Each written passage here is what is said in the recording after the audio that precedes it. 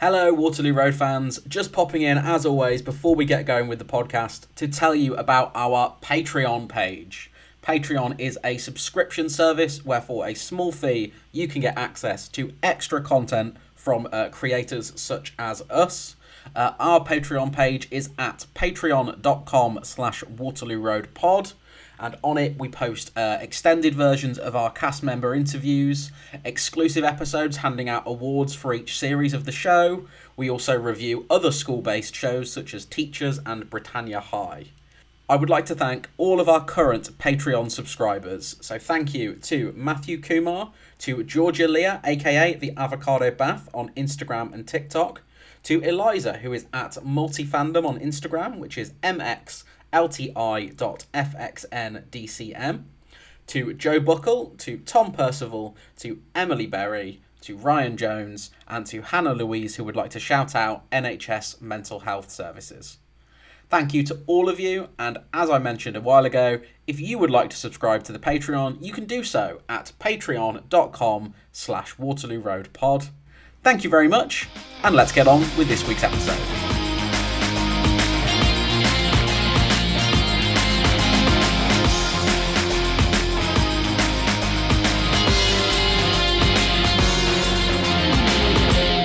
Hello and welcome to another episode of Everything from Nothing, the Waterloo Road podcast.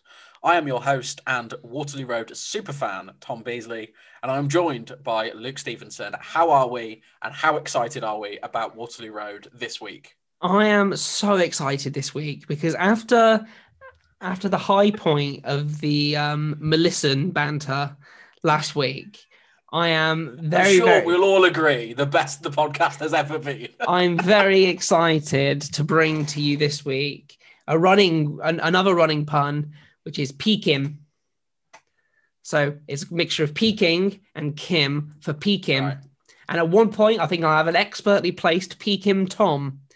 But I'm very excited by that because, again, this episode's main theme is mainly about how comfortable schools and the naughties were about strange men just lingering by the gates and inside the school grounds. What was happening? It's just like, at least in the good old days, you used to have Eddie who would just emerge and find someone, and that would be the end of that. But in this episode, there is just there's no other word for it. The man's a phantom. He's just every time Kim walks past a wall, the man just appears behind the wall. Yes, it's legitimately baffling. I like the way you've sort of lampshaded your Pekim joke. I like to imagine that when you do your Pekim Tom later, it's going to be like that Leonardo DiCaprio image from Once Upon a Time in Hollywood, where he's pointing at the screen. There you go. Because this way, because like listeners, a little peek behind the curtain here is a lot of our running jokes Tom cuts out. So I realised if I now hammer them so hard into the intro, he can't cut it out. So this episode, it starts with Kim, her and Grace getting ready for school, and then as they're leaving, we see a guy watching them in a car. He's not watching them. He's peeking at them. Yes, there we go. I apologise. My commitment to the bit is already out the window. I actually have a note before there. I have a note from the intro. Of course. From the recap. Because I don't think we fully went into the fact that, like, Eddie's line about Melissa, where he said, I didn't want to be alone anymore. So he's like, I never loved her. I didn't want to be alone anymore. That's an insane, like, in retrospect, that's an insane thing because he says it to her sister. Like, so what Eddie is basically fronted to there is my whole thing with your sister was totally fake. I was just lonely. Whereas the only crime she's committed is just not saying that she was married to someone else. Her love was still real. And she has now committed the crime of abandoning her son with her sister. What's that about? She's just gone. Like, yeah, surely. Like, if you don't get done for the bigamy, it's the abandonment that's going to do you. The double bigamy. A bigamy. Yes. So while all that's going on, Dante and Chloe are arriving at school. Chloe and Flick are talking about these essays they've got to do. Chloe says she's got an essay due about employment and education, and Dante tries to make some joke about how she knows all about that. And Chloe basically just, bats him away to spend more time talking to Flick about their schoolwork. And we see Dante is sad, very sad. And they're not sure. What they should be talking about is how Flick is again serving looks. Last week, it was like above the knee socks, or just knee high socks. Above the knee socks sounds very 19th century, doesn't it? It does. She was showing her socks above the knee. This week it's a tights look. She's changed her hair again. Like, they hired one like makeup artist and one like costume designer for this whole series, and they just gave them to Flick. So Dante goes to confront Kim for telling Chloe to do her A-levels. Kim tells Dante she's pregnant, not ill, and basically accuses Dante of having an attitude that should have died in the Ice Age. So there's a lot of things here. Yeah, there's a lot to unpack. It's part of this thing where Dante has this incredible nuclear family fantasy. Yes. Where his fantasy is to be an 18-year-old mechanic who has a wife who's a stay-at-home mum. He goes out and earns the money. He gets home. He has a beer and the football, and that's his life. But she was going to be a hairdresser as well. So, like, Dante isn't against her having a job. She's just against her having an academic one, which is odd. Because it seems like the way they frame it is that he's concerned about her going away to university more than anything else. Mm-hmm. But he could just go with her.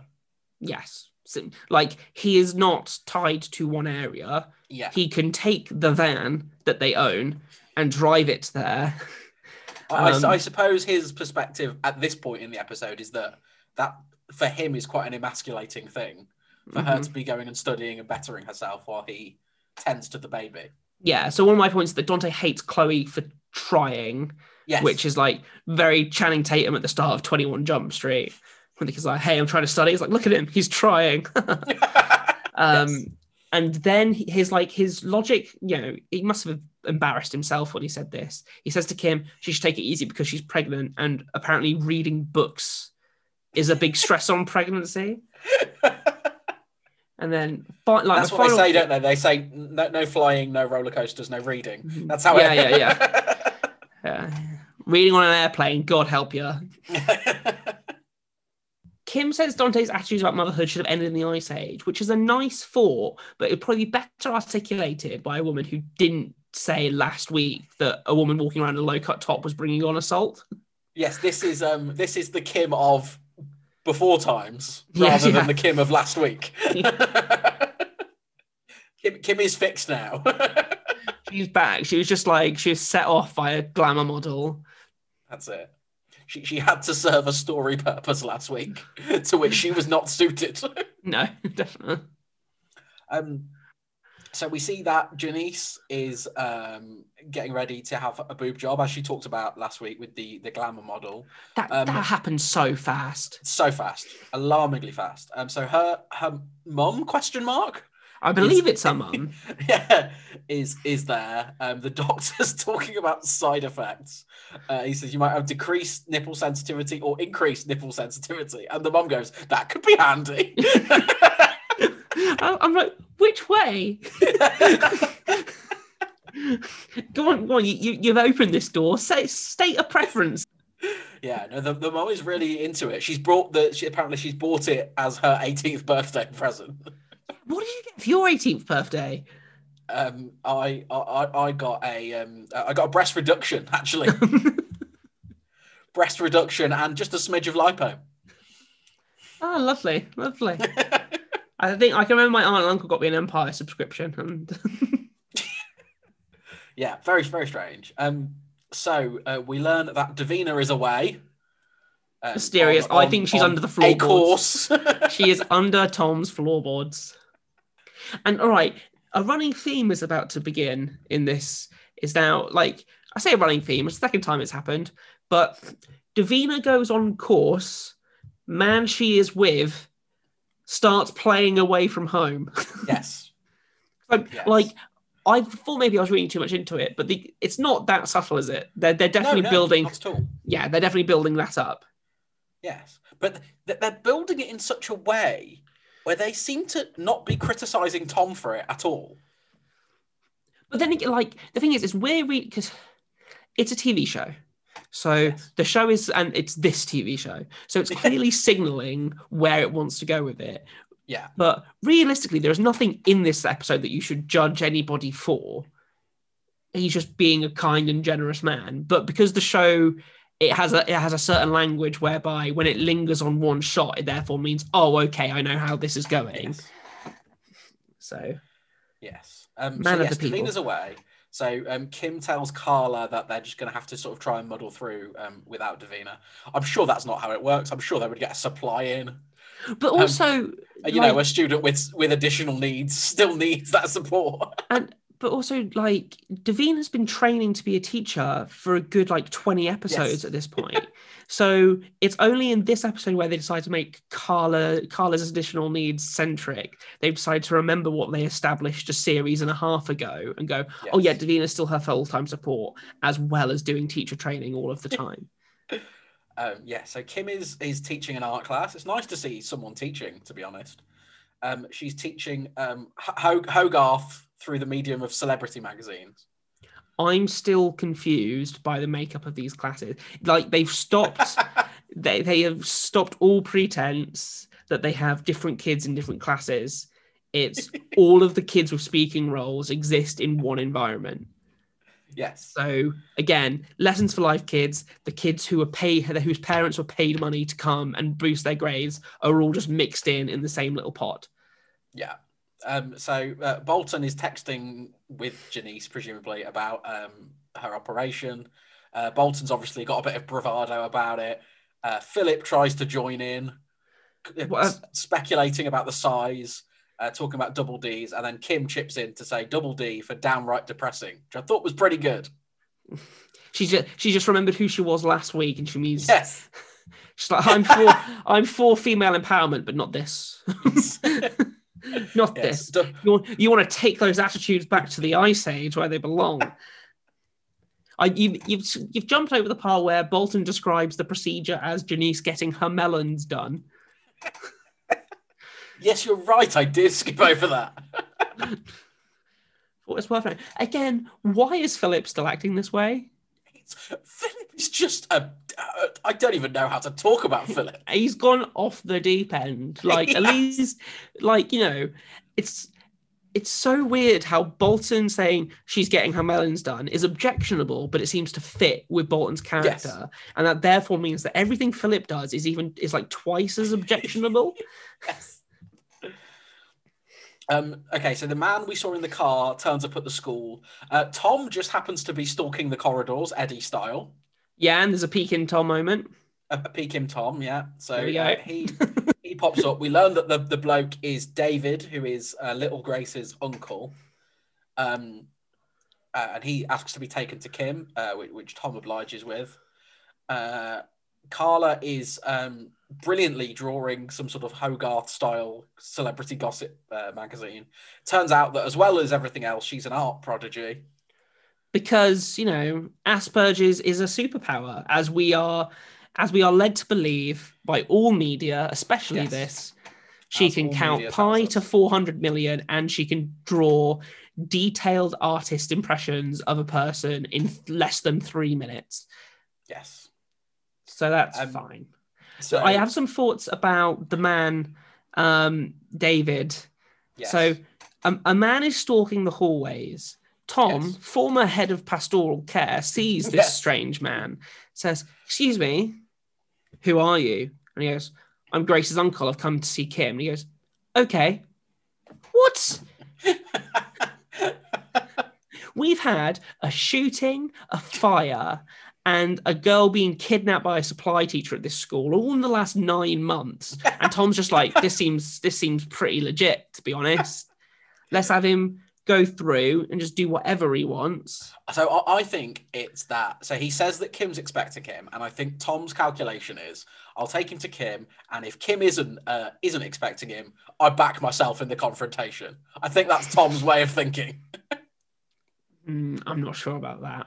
Also, one thing I did enjoy, which is probably for me and me alone, is the music that he's stalking the halls to is the same music that appears in the episode of The West Wing where the president's daughter gets kidnapped.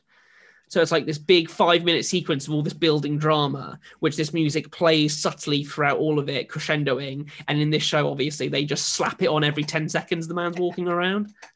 Yes, such is the way. So Tom brings David into Kim's classroom. Kim is obviously like very hesitant about him. He talks about wanting to go to the creche to see Grace. At this point, Tom's like, yeah, I'll take you to see the kid. Don't worry about it.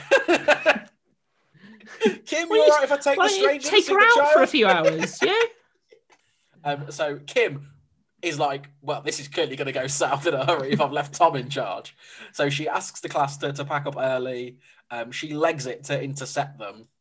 And then she tells David, I'll speak to you at break time, saying, yes, man, hang around until break time. Not immediately leave the premises, sir. Yes. One thing we didn't talk about in the art classroom is just how like Michaela's presence is just to look toe raggy. It's like just a toe rag shot. So it's like things are happening. You get a shot of her in the background. You're like, toe rag things are about to happen. Yes. I mean, we remember back in the Jasmine bullying days that the teachers love to call Michaela every name under the sun. Oh, exactly. So I just have it's a toe rag angle, which is just they cut to the toe rag, and then Kim strangely instructs the nursery worker, no one can access the baby but her. Yeah. Now, access is a strange word, but also, like... Usually, there are all sorts coming in. Like, I used to pick up my daughter from childcare, and there was, I wouldn't even say rarely, there was never a day where access had been granted to somebody else. I turned up and there's just, oh no, she's not here. She's gone with Uncle David. So Phil is now in Eddie's classroom. He shouts about maths being for saddos and geeks. He's trying to show off in front of Bolton. Carla's drawing him on her sketch pad. Alicia and Danielle are laughing about how he looks like a hobbit. They call him Philbo Baggins. Pretty good. I mean, it's no peeking. No, but of course not. He sort of snaps and calls Carla a freak, which is ill-advised. Ill-advised, indeed. And again, we're just demonstrating Carla's ability to just draw people in seconds, which is something. But again, one thing that so Eddie takes him out, and I think Philip is just acting. You made it sound like he shot him. Eddie takes him out, treats him like babe, but. At least the show is not doing what it usually does, which is they're going to have him have this behavior for 3 or 4 episodes and then retrospectively try and make it all about something. They are at least clearly stating at this point that it is about the fact that he was abandoned by his mum, which I understand causes some things, but I don't understand why it would cause him to act out in this way, which is just like, I've been abandoned by my mother, I therefore must sexually objectify everybody I come in contact with. And I think the idea is that he wants to have a connection with someone, and so he's decided he wants to be friends with the lads, and he thinks the way to do that is by making sexually inappropriate comments. Talking about how people are getting their melons done. Again, it might not speak to today's youth, but I reckon, in that era when we were going to school, it probably would have worked. Exactly. I think there's an argument for that, certainly. I always entertained this great nether zone, because I used to play sports up until the age of about 13, 14, and then I stopped and been into drama, which basically meant I had a foot in both camps without having to act like the sporty kids. So that was nice. If there was ever a dispute between the sport kids and the theatre kids, you were like the go-between. Yeah. I think I always got away with it as well. I was never physically demanding enough for anyone to actually see there's a value in beating up. Absolutely no threat whatsoever. I know, it's just it'd be like invading Switzerland. It's like, well, not worth the time and the tanks. Exactly. So, Michaela approaches Carla. She's decided this is a get-rich-quick scheme in the making. Says she wants to be Carla's agent to help her sell her art. Carla doesn't want any of her current art to be sold, but agrees to sketch people, and they'll have a 50-50 split. Of £2.50 per picture. Yeah. Which makes you think Michaela isn't very good at this. No, that's very cheap for a portrait. I know it's the North, and I know it's the noughties, but still, a hand-drawn portrait to that quality. But they very quickly come up with a plan to like sketch all 600 or so pupils at the school at £2.50 a go, earning something like £700 each. Which is, I think, grossly overestimating the amount of demand there would be for a sketched. Have you ever had a sketched picture of you? No. No, I walk past the man in Leicester Square all the time, and I've never been tempted. No, it was trying to do that Simpsons. I'm sure he charges more than £2.50. Oh yeah, he definitely does. So Kim meets David, who has been allowed to hang around until break. He says he's delivering a message from Grace's father. The family wants a financial gift of £1,000 to help out Grace's grandmother, and he very pointedly says a blood relative, as if to suggest that Kim isn't a blood relative. Yeah, I think it's got some very, mid-noughties attitudes towards African nations, where he says, build her a hut in the village. It's just like, come on. Like, I thought Andrew Treneman had built huts for everyone. It's just like it's just like going that assumption that it's just like this place they're wanting to paint into our minds that she's taken this baby from a place with no running water of any kind, and it's like, but he got a flight, like there's a mode of transportation. But I did have because I said last week towards the end I was like, oh, has there been a kidnapping? And now we have confirmed that there has indeed been a kidnapping. Yeah. I'm running these Kim things into the ground. They're going to pay off. Really, really, really are. So one of many baffling Eddie and Rachel scenes in this episode comes about. They're talking about Philip. Eddie says that he's just sort of testing both of them to see what the limits are because his mum's gone. His dad's not returning any calls. So Rachel suggests that she, Philip, and Eddie go bowling. No. They don't go bowling. They go bowling. Bowling. I'm sorry. They go bowling. She does say it like such a posho. There's a line later when they're at the bowling, which I specifically want to shout out for its big Susaness. One thing about David's demands is that Kim reasonably says, I've just got back, I don't get paid, I get paid next week, can I give it to you then? And he goes, no, I need the money for today. Why? There's no... Because that's how you do an ominous threat. It's not a very ominous threat if you go, I need £1,000 soon. It only, and then he, like, at one point, I think he advanced it saying at the end of the school day. It's like, yes. Why, like, 3:10? Why is that your deadline? Other than this show takes place in one school day and therefore the drama needs to totally pay out. So Michaela has decided that in order to flog their new business, they're going to exhibit Carla's work at lunchtime. They ask Kim, taking advantage of the fact Kim's very distracted. Kim says, yes, you can do it, but you have to go and speak to Miss Mason first. Michaela obviously has no intention of doing that. So Chloe's doing some work in the library common room thing.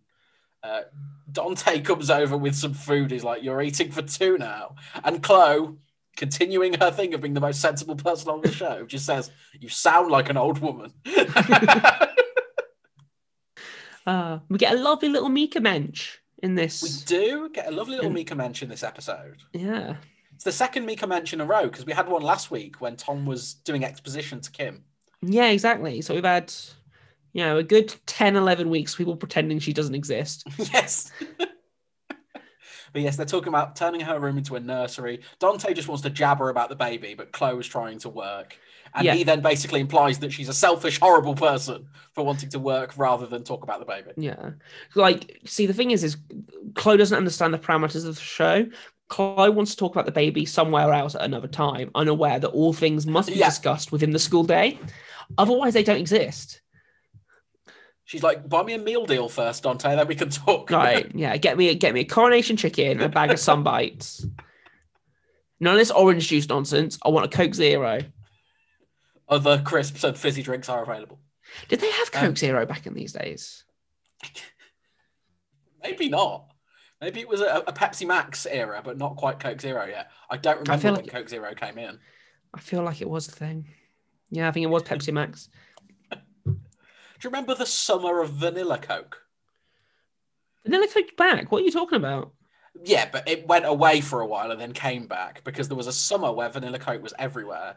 I remember going to some sort of like event and they were handing it out everywhere. And there were like lots of cans of Vanilla Coke just sat around where people had taken one sip and gone, this is vile. And yeah, so Vanilla Coke, I always remember, because when we went to university, we had American Fizz up in Winton, and we walked up there and I got an 8-pack of Coke Vanilla from there. And I remember it gave me a stomachache. And then Coke Zero Vanilla, which is pretty common now, just tastes like chemicals. Coke Cherry Vanilla is the only flavored Coke Coke Cherry and Coke Cherry Zero are the only flavored Cokes that are acceptable. That was a longer digression than I expected. Should have remembered who I was talking to. Didn't realise I was talking to like a sommelier for Coke. I had a whole summer where I was getting stressed. Coke Cherry, only with fish. I had a whole summer where I was getting increasingly stressed out by the erasure of the black Coke Zero cans, because they replaced them with the red cans with the black line across the top so that it all like looked more consistent across the brand. And I hated it. I was a true black Coke Zero can purist. And yeah, over a whole summer, I saw it erased, and it became a thing at work where people at work were going out at lunchtime. And when they saw inappropriate cans, they would send pictures of them to me. Consummate hosting there, Tom. Complain about the digression, then make it longer. So, at least you want to say the word consummate. And sommelier, we're on a roll. We're on a roll. So, Tom notices that Rose is reading Julius Caesar. She borrowed it off Marley, we saw earlier in the episode. She describes it in a way that I'm sure you appreciate, saying that it's like Blair and Brown, but with murders. Kings, utter kings. Tom's very impressed by her affection for Shakespeare, and he says that English is about discussion and debate, and invites her to sit in on the class later. Yeah, when she's going to learn out in 2 weeks, like, why am I just making up nonsense about poetry? It's like, oh yeah, that's what English is. Realistically, it's we analyze this full stop in this poem for about 3 weeks. I just like the fact that this whole scene starts where Tom, an English teacher, walks up and says, "What's Julius Caesar about then?" I was like, Tom, surely he's not genuinely asking. He's asking. I know he performs it in a way, but it's like, "Oh, Julius Caesar, what's that about?" I've got a class on it later. That's been on my to read pile for a long time. Blair. There was an era where people could just go, it was like Blair and Brown. And people would know what that meant. Yeah. So Tom goes to talk to Grantley about this, and Grantley's response is, "She's a dinner lady. Let's not distract her from her calling. Everyone's got their place in life." And hers is handing out the mash or something like that. Yes, words to that effect. But again, it's this kind of weird classism that the show has within itself, which is a couple of weeks ago, we were supposed to really root for Rose as she became an independent business person who, fought through her adversity to, earn the contract to run this stuff. And now that's advanced and the show is looking down on her within that role itself. So it doesn't, like, the logic here doesn't track. Rose brought herself up from nothing really to then run this business with Candice. And within 2 weeks of that happening, the show is saying, oh, she's not good enough, therefore let's make her an English teacher. That feels like any person who was hired by the school in a non-teaching role will eventually become a member of the English department. So we've seen the Next Time trailer, and we know what happens next week. So I guess they have to build her up one level higher in order to knock her down again. Yeah, because for like a few weeks she's just been like trucking along, hasn't she? Mm-hmm. I know, but still.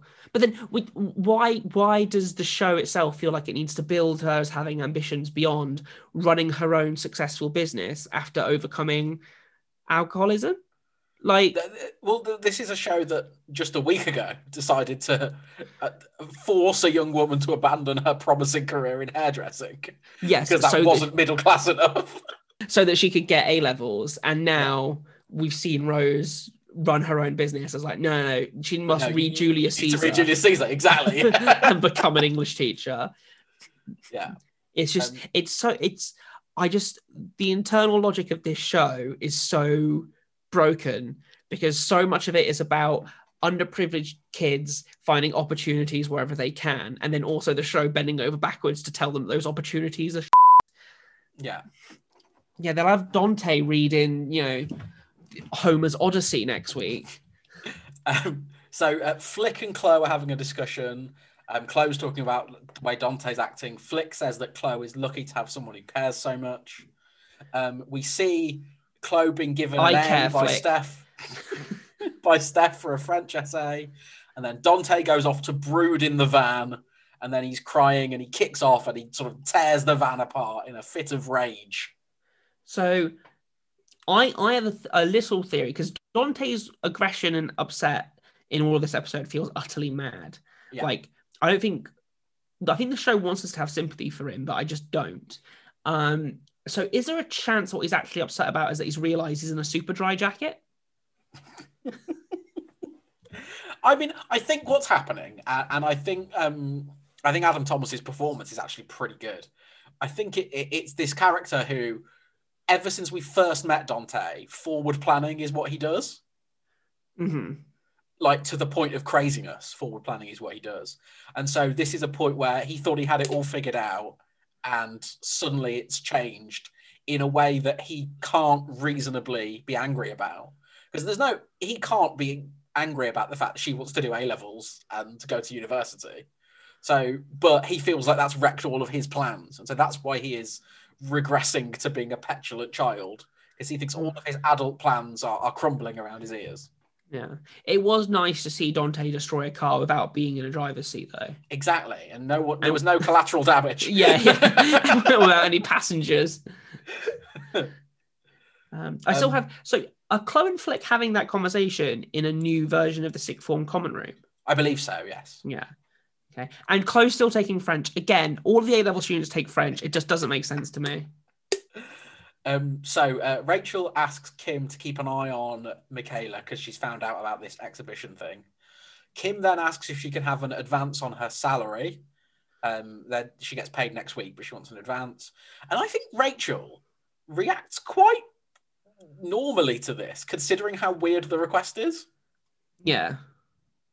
I don't know how advances work. I've never asked for one. I don't know if people have done. It's kind of something that you see in TV and film a bit where people ask for advances. I'm not sure how common they are to be given. So I have no reference point for how strange or not this request might be. It feels odd that you're freelance, so you're paid 6 weeks late regardless. Yes. And I get paid the same time every month. Yeah. The famous maxim being that a freelancer gets paid per article, per word, or perhaps. Or on Patreon. No. See what I did? It seems a strange one because obviously, like, she's theoretically in quite a stable job, and so this notion of asking to be paid a week early, it feels a little bit like alarm belly, doesn't it? If you're an employer. Yeah, I don't feel like an employer can go into that though. I don't feel like maybe not. I don't feel like Rachel's within her power to start getting worried about Kim's financial situation. And Kim's story that she gives is like a legitimate one. She's just moved across. She's got a baby to take care of. She had to buy them lots of things, and she hasn't had her first paycheck yet. We don't know what she was being paid to do all of her God-saving work with Andrew in Rwanda. So, yeah, but again, the fact that they are getting paid next week just again makes the fact that David is being so unreasonable about this. Blackmailers who travel across countries aren't known for their reasonableness. No. But if he's taken the time for the flight, he can have a week. He can go see the sights around Rochdale, and then he can come back and just be like, right, you can pay me now. Yeah. And it's by him being pushy that he loses out. She was happy to pay him in a week. Yeah. So meanwhile, Michaela's put Carla to work doing her sketching in the toilets. Yeah. Is this how kids got selfies before front-facing cameras? I think it might well be. Maybe this was happening at our schools. We just weren't aware of it. When did you? Because I had a flip phone that had a rolling camera in the hinge, so you could roll it round to be a front-facing one. Posh. Yeah, it was at the time. Grantley pays a visit to the exhibition. He says art schmar, because of course he does. Yeah. Meanwhile, Michaela has started selling some of the other art that she told Carla she wasn't going to sell. So Kim finds out that she's not going to get her advance.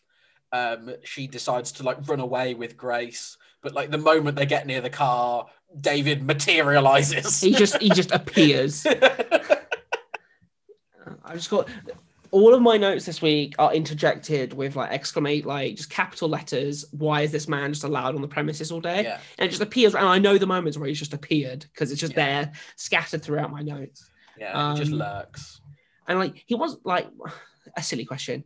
He either wants the money to build a house or he's going to take the child back. But what? He can't build the house out of the child. So it's if they want the house, just wait. But eventually the blackmail is more... Eventually it becomes... It's not so much that I'll take the child back. It's I'll tell all your fancy teacher friends what happened. Mm-hmm. That's where it becomes eventually. So, yeah, it's I don't fully understand what his motivations are at this point. Yeah. There's when Michaela starts selling Carla's art, there's a point when just a teenage girl offers £5 to buy a piece of abstract art. Yes. And at that point, I just paused it. And then in my notes, I've got in capital letters, oh my God, we're only 32 minutes into this. Yeah. Because all of these kids seem really interested in art. There's a scene a little bit later where they bring the hard lad in. Yeah. And he's like, I won't beat you up if I can have some of those paintings. Yeah, it's just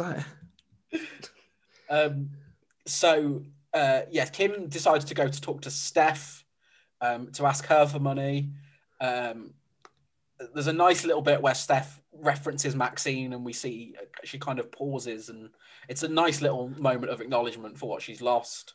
And Steph then agrees to help Kim out with the money. There's a lovely little chat between Rose and Marley, which I really liked, where Rose goes to tell him that she's going to sit in on his class. And that she can spell rhythm. Yes. And he's initially like, oh, God, what are you doing? But she kind of talks him around. It's a really nice little conversation. Because Marley is the best person. He is. Marley, I reckon Marley would have given Kim £20,000 if she'd asked him. Yeah. He'd be like, look, it is 1,000 for the baby, it's 19 just for yourself. Just for yourself. Yes. Just take whatever you need. I've told the parents of every girl in this school that I won't date their daughters. You know what? I've thought about it more, and I'm just more and more angry that for all of my time in secondary school not dating people, I wish I could have got paid for it. Yeah, I didn't know it was something that could be monetized. Yeah. I was great at it. Yeah. Chloe tells Dante he acted like a spoilt brat when she sees what happened to the van. They go and talk to Tom, and Dante does this thing to Tom where he's like, oh, she's always been better than me and better off without me, which is fair. Tom tells him to grow up and suggests that he needs to prove himself, at which point I went, oh no, what is he going to do? He ends up on top of the school in a bunny suit. Yeah, exactly. I was like, where is this going to go? So everything's kicking off at the art thing. Carla tells Michaela she doesn't want to do it anymore. Um, and so Sam Kelly's friend wasn't happy with her portrait, and so she demanded her money back. She didn't get her money back, so she's like, "I'll get my brother on you." And she brings her supposedly hard brother, who just looks like a floppy fringed indie band singer. How old is he supposed to be as well? It's like, because it's either he should be in another school, Yeah, or he's an adult. At which point he's turned up to threaten children for art. Like, I just assumed he was like an older student at the school. no, but he's not. He's wearing a shirt. Well, maybe he's a rebel. Well, no, they all have the. We've established this. They have the tracks cut into the side of their head. That's true. Yeah, they do. Yeah.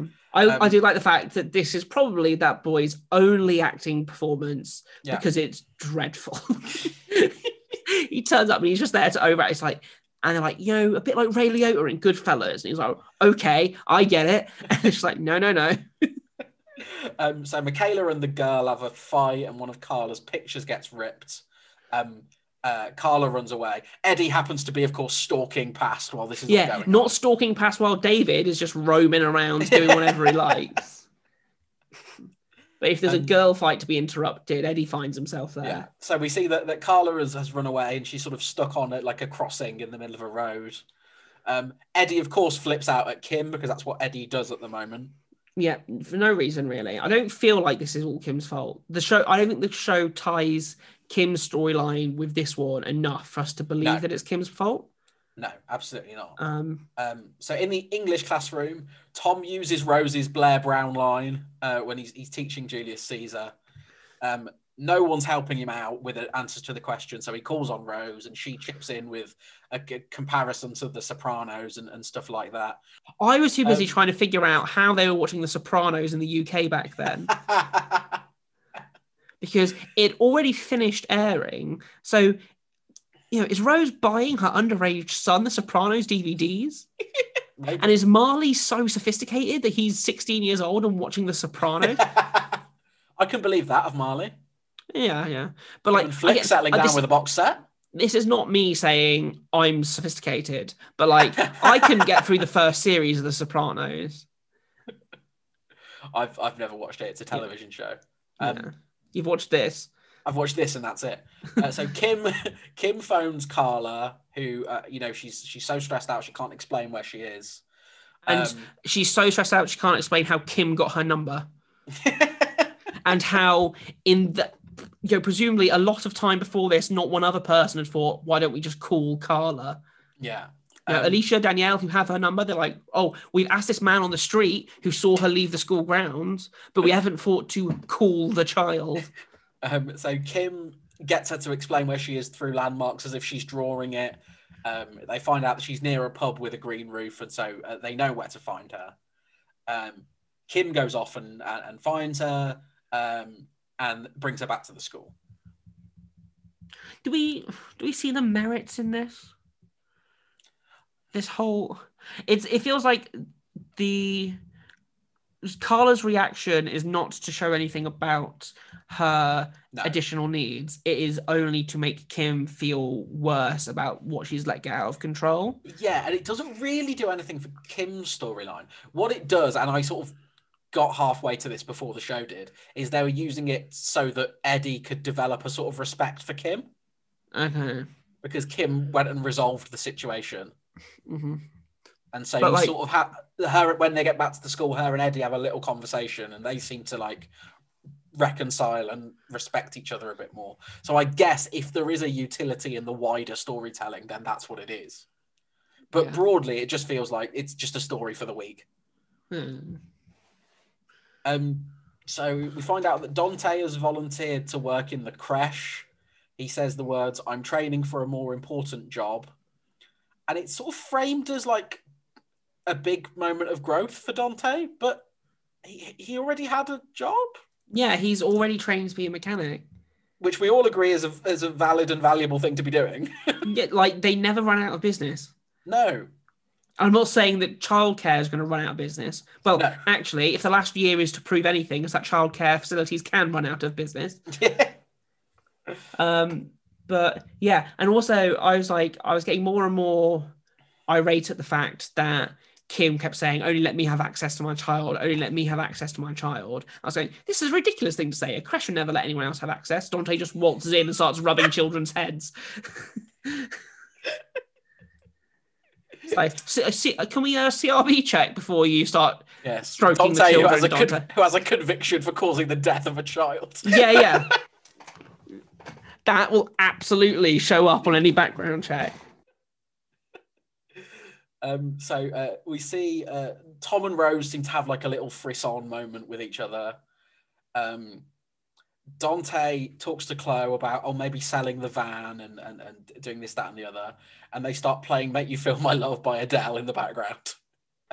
Bolton calls Dante a girl for taking on the role at the crash. It's Bolton. It's toxic masculinity. I'm surprised Philbo wasn't there to make a double D comment. Yeah, it makes sense really that these characters would say that. I'm not aggrieved by it. Yeah, so Bolton goes to see Janice, who doesn't seem that happy after her operation, but it's weird. I don't really know why this story is in this episode because it doesn't come to anything. No, I think they're going to take it further, but they didn't even put it in the preview for next week. But yeah, it's just there, really, isn't it? And then we get sight of Janice's. So they could have done it in the episode where they're actually going to do a story about it. Yeah, but then it's one of those things that you don't recover from these things very quickly. So as this show wants to tell an episode in one day, they can't have a boob job, come to school, and then it'd be like, a thing. What my favorite part of this is that clearly in the script at some point there is a stage direction for Bolton to check his hair in a mirror, and then they forgot that Bolton has broadly a shaved head. So what he does is he manfully looks into a mirror, rubs his eyebrow, and then walks on. So Kim, having had her little discussion with Eddie, she goes to see David and refuses to give him the money. So she won't be held to ransom. And he says, "Oh, you'd rather the truth came out," and they have a little sort of scuffle. But we're supposed to sort of see this, I think, as Kim coming out on top. I assume Steph's going to get her money back. Yeah. Kim's not just like, "Drinks on me." The thing is, I think that there's a coded assumption here that Grace is better off with Kim than she would be with this the assumption family. Wants us to make. And there is no real evidence to support that other than any preconceptions we may have about what it would be like to grow up in Rwanda. Yes. So I find that all a bit distasteful. David's turned up and he's trying to blackmail her for £1,000. So you get the vibe that the family isn't all like, airtight or whatever. But there's just this kind of thing, which is, no, Kim deserves to have this baby. The baby is better off with Kim than it would be there. But why? Why is Kim taking this baby to Rochdale better for it than it growing up in its birth family around her own, cultural upbringing and stuff? There's just, I don't know, it's just that kind of like coded thing, which is, it's fine to take a child away from where they were born and from their birth family if that place is Africa. Is that, do you think that comes across, or am I just reading too much into it? I mean, it's a little of both, isn't it? But I think that's definitely there. There is definitely that coded assumption where we are supposed to take it for granted that child is better off with Kim. Yes, we're supposed to want the baby to stay with Kim. Yes. And it's all presented as, the suggestion is that Kim might have taken this baby that she didn't have to, but we're supposed to be okay with that because of who and where she's taken it from. Yes. With the assumption being that where she took it from is a bad place. Yes. Which, just a bit distasteful. From the broadcaster that brings you, comic relief and Red Nose Day, you'd think they know better. So Rose shows up at Tom's, having already done the homework assignment he set in the class that day. He invites her into the house and says, he says, Dante and Chloe are upstairs making up. That's a very... So he basically says, my sort of daughter and her husband are upstairs banging. Please come in and have a coffee. Downstairs sipping beer. Yeah. Don't worry about the noises from upstairs. They're just making up. It's very casual how he talks about that, isn't it? Yeah. And like during the daytime as well, do they have no shame? Very odd. So, meanwhile, Rachel and Eddie have gone bowling. Bowling. Bowling, sorry. Bowling. Oh, you even potched up the sorry then. Sorry, bowling. Bowling, sorry. They get an SMS message from Philip.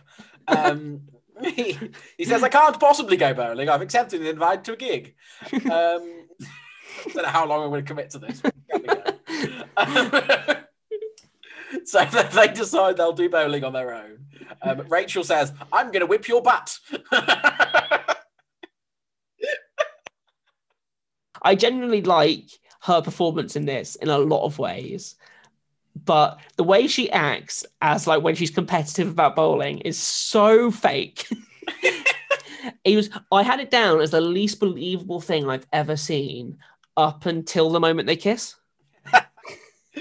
Yeah, so they have this weird thing where Eddie is being sports Eddie again because they're just having a sort of fun, light-hearted game of bowling, and then she like does a foul by stepping over the line, and he's like foul. He calls her McEnroe, which I quite liked. Yeah, and then Amy Winehouse kicks in. Amy Winehouse kicks in with some Tears Dry on their own, and yes, they have Kiss Me lighting, and they have a kiss, and Rachel's kiss is all hands. She's very handsy. she's like, oh, I've got you now. You're not going anywhere. Yeah, I'm going to whip your butt. I don't know, just something about two people in their mid-40s kissing in the middle of a bowling alley. We all know after a certain age you have to hide your love behind closed doors. Yeah, so that's where the episode ends. The next time trailer teases Eddie being in charge of the school for a bit because Rachel's away. Rose falls off the wagon and gets drunk. And then there's an exchange between Eddie and Kim. It's not really explained what's happened, but Eddie thinks that Kim sees them as right-wing bully boys. So goodness knows what they've done. No, it's one of those things where they haven't introduced what the Children of the Week concept is, but they've introduced some of the drama around that concept. So something like happens, like they say something about segregation. So I don't know if it's like a boys-girls thing. Yeah, and Eddie's like right-wing bully boys. Yeah, so that's where we leave this week's episode. I thought it was an okay episode. I think it's a lot of filler in a lot of ways. But they're getting characters into places they need to be. There's a Janice story coming up. The Kim story is going to pay off. Eddie and Rachel obviously beginning to pay off. There's obviously a big Rose Kelly blow up coming. Something's going on with Rose and Tom. It feels like they're sort of starting a lot of things in this episode. Yeah, Tom hasn't killed a spouse in a couple of years. So. Yeah. So this is what they're doing is they're setting the table for the second half of this series. Last week was just like a one-off storyline to bring Kim back and do stuff like that. And now they're showing us where they're going for the rest of the series. Yeah, I'm not sure I'm excited by it, if I'm honest. I think the show is now kind of being driven forward by the two least believable romantic plots they've got, which is Eddie and Rachel and Bolton and Janice, which I still don't think is real. It's like, stop telling me that is going to happen. And it's like, it's one of those things that if the show... introduced them as characters who were already together, fine, but they never did that. Yeah, and if the show never made a habit of making us watch minute by minute all of the kids get together, that's fine. But they do that. So that means you can't have a mixture of those things now. That's just insane. And why aren't Marley and Flick back together? I mean, that's the key, isn't it? That's the key. Play Out song. It's a straight fight between Adele and Amy, isn't it? See... Overall, I'm much more pro Adele than I am pro Amy, but that Amy song is much better than that Adele song. Yes, yeah. So I think we'll go for Amy Winehouse. How concerned are you about how much the last 4 or 5 series of this is going to use "Someone Like You" by Adele? Yeah, it's gonna be a lot. He walks away. The sun